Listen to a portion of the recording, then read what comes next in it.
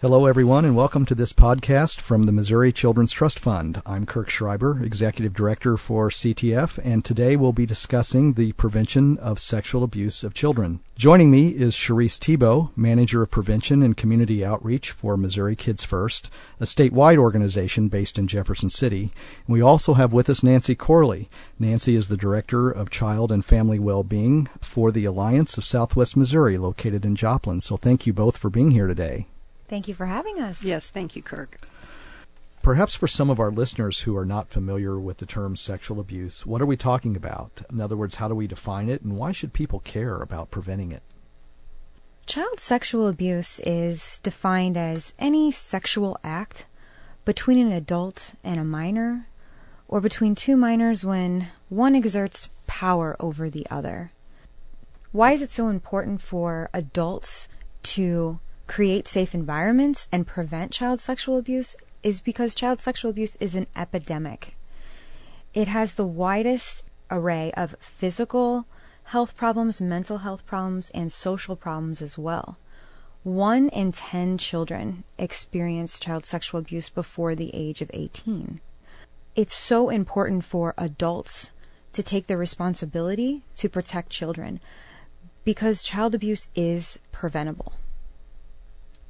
And I also want to emphasize, we talk about it being adult responsibility because it's extremely difficult for a child to say no to an adult or get away from an adult. And even though we want to teach our children valuable skills, we still need to understand that it is not their responsibility to prevent child abuse. It is our responsibility to prevent child sexual abuse. What are some things that people can do to prevent it? Maybe more specifically, how do parents and caregivers go about keeping their child safe when it comes to sexual abuse prevention, or really child abuse in general for that matter? You know, the first thing I like to talk to parents about is to teach their children the no secrets rule in the family. And you start by teaching your child the difference between a secret and a surprise. A surprise is something fun, and it's something that pretty soon is going to be known or revealed. A surprise is what we're going to get Daddy for his birthday. A surprise is the fact that we've baked a pie and we're going to go over to Grandma's with it. Okay? Mm-hmm. A secret is something that somebody asks you to keep. And I tell parents to tell their children, in our family, we never keep secrets. We always talk to each other because secrets are something that just are not allowed. And once you teach your child that, you make sure that everybody your child comes in contact with knows that your child is not going to keep a secret from you, that your child has permission and does talk to you about everything. And you make sure when your child talks to you that you respond calmly and without emotion so that they feel safe to tell you whatever they need to tell you. And once you get that established with your child, and when I say everybody else, I mean other family members, I mean teachers, I mean babysitters, I mean soccer coaches, anybody your child comes in contact with. And once you have that established with your child, the other thing that we want to talk to parents about is to avoid one adult, one child situations. Now, I'm not talking about as a parent, you shouldn't be alone with your child. We all know that a parent-child time one-on-one is a bonding time, it's a mentoring time, it's a very special time to have with your child. But if you're going to leave your child with one other person, that person needs to know, first of all, your child knows not to keep a secret. Secondly, that at any point in time, you could show up when they're with your child, and that other person needs to be somebody that you know and trust. Child sexual abuse is a crime of access and opportunity. Yes. And we want to make sure that a perpetrator doesn't have opportunity. And opportunity happens when a perpetrator is alone with the child. So first, no secrets. Second, avoid wherever you can one adult, one child situations. And third, make sure that person knows my child's not going to keep a secret, and I don't want my child anywhere at any time that it is not interruptible and observable. And I think that lays the groundwork for keeping your child safe.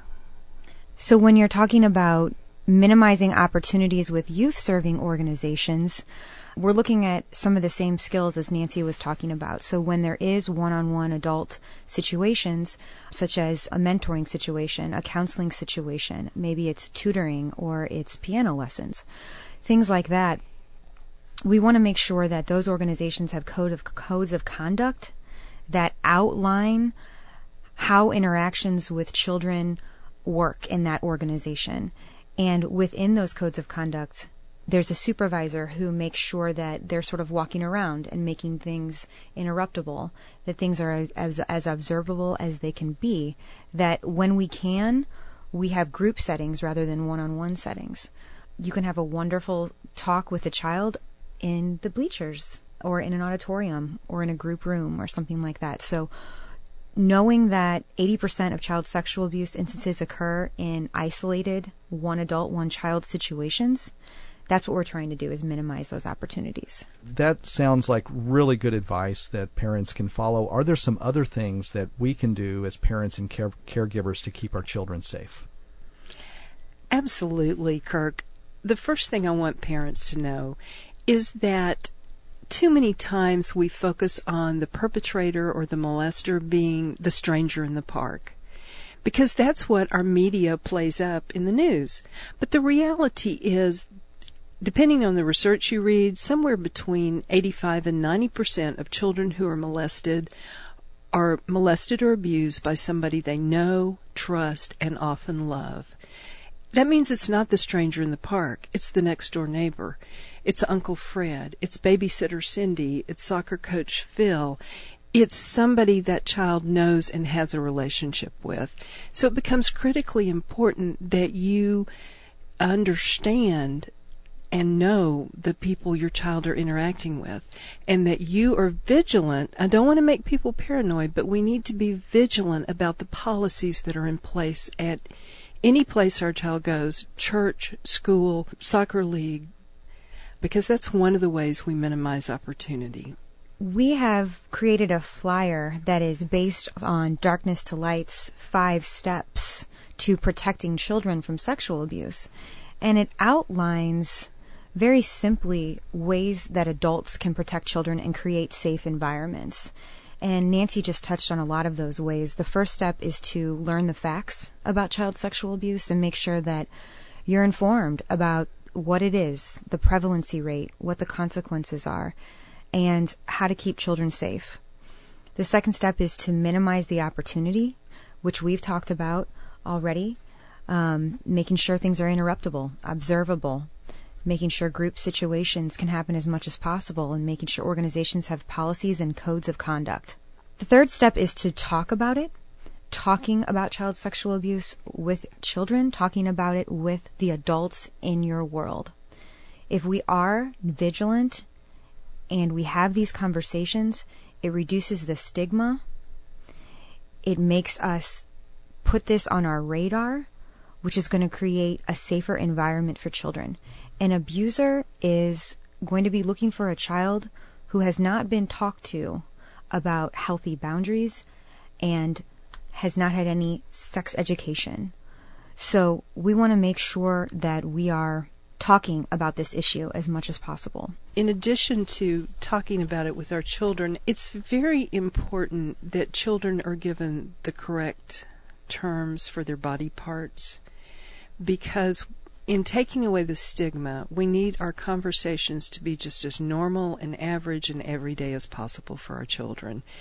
And, we want to make sure that our children are armed with the power and the knowledge that they need to keep themselves safe. Now, I'm not saying we need to depend on our children to keep themselves safe. It is our responsibility.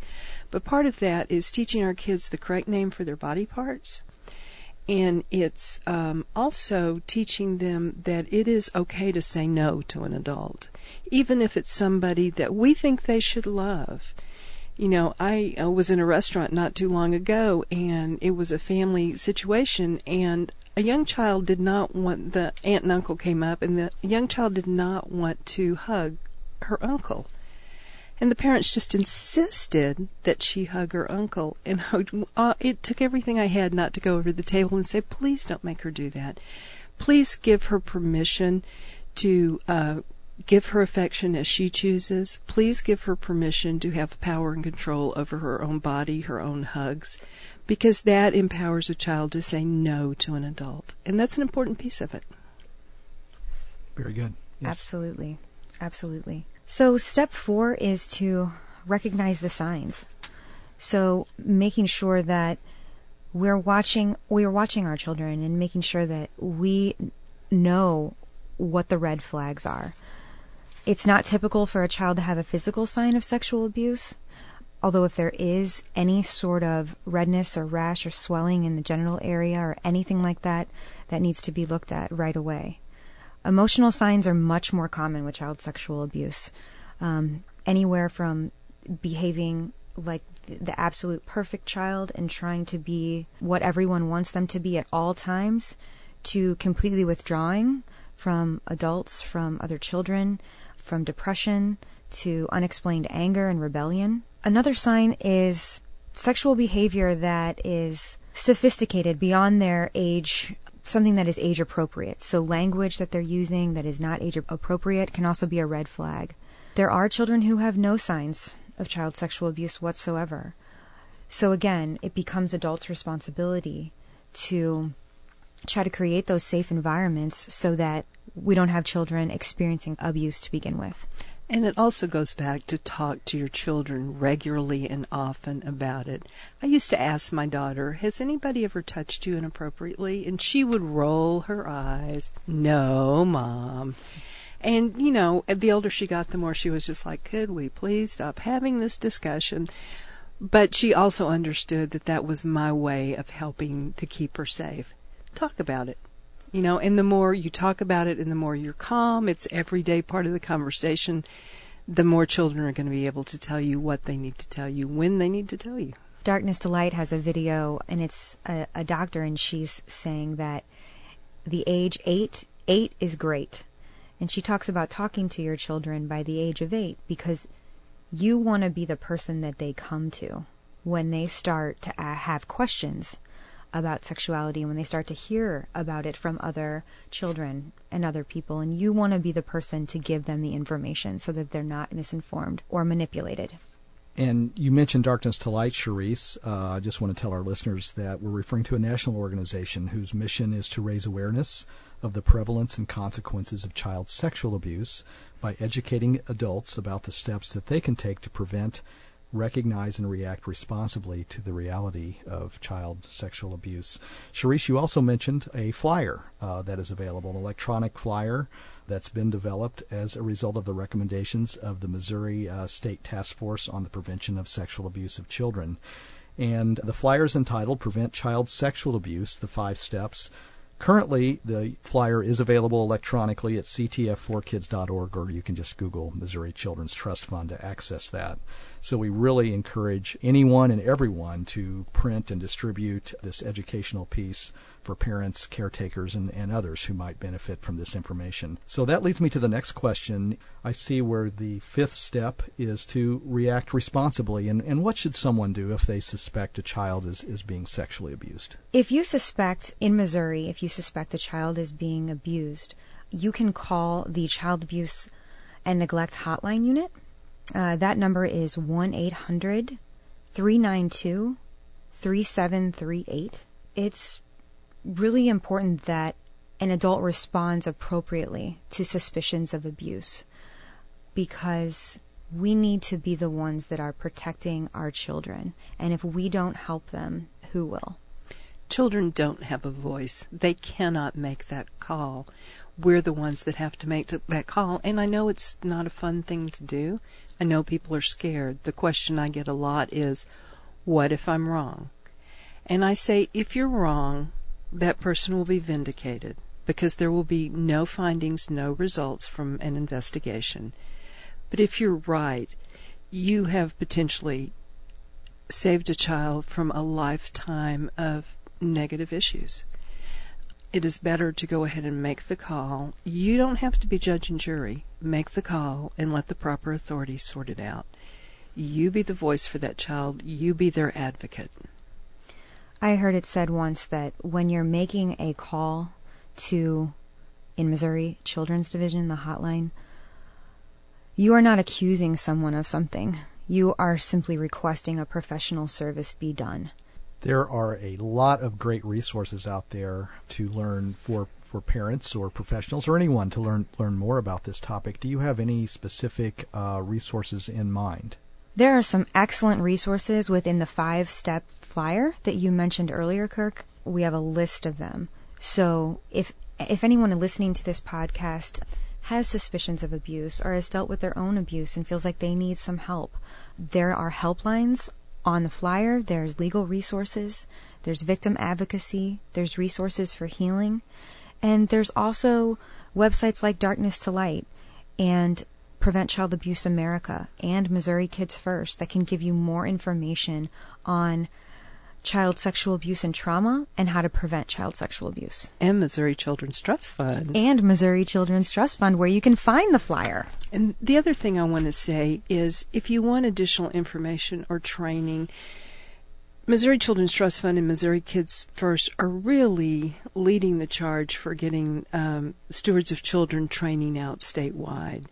And it's a concentrated effort to get facilitators trained around the state and to get people involved in stewards of children training. That's child sexual abuse prevention training. I know in Southwest Missouri we have about a dozen facilitators trained. We are offering trainings throughout Jasper, Newton, and McDonald counties. We'll go further out than that. All you have to do is contact the Alliance of Southwest Missouri, 417-782-9899, and ask when is the next Stewards of Children training. And Cherisse can tell you more about other efforts around the state. Absolutely. I just want to clarify a little bit. The Stewards of Children training was created by Darkness to Light, and it is a child sexual abuse prevention program. It's the only child sexual abuse program for adults that has been proven to increase child protective behaviors and knowledge. And so it's unbelievably powerful. It's victims telling their stories in a way that gives us education, but also gives us hope about healing. And that if you've experienced child sexual abuse, you can absolutely go through a process where you can be successful in any area of your life. And it's just excellent for any organization or parent or adult who wants to create the safest environment possible for their child. And we just want to get stewards out to the entire state, to as many folks as we can. You can contact Missouri KidsFirst to learn more about those efforts. Go to our website, MissouriKidsFirst.org, or you can call Missouri KidsFirst, 573-632-4600. There's just one thing I want to add to that. The Stewards of Children training, the accent is on prevention, and you leave feeling empowered. And that makes it different from every other training I've been through. Well, Cherisse and Nancy, thank you for being here today. Please listen for additional podcasts in the near future where we will delve further into this topic, including ways parents can talk with their children and policies and procedures that organizations can implement to help protect themselves as well as the children and the families that they serve. And as a reminder, please share these podcasts with your colleagues and friends, and until next time, please keep our children safe.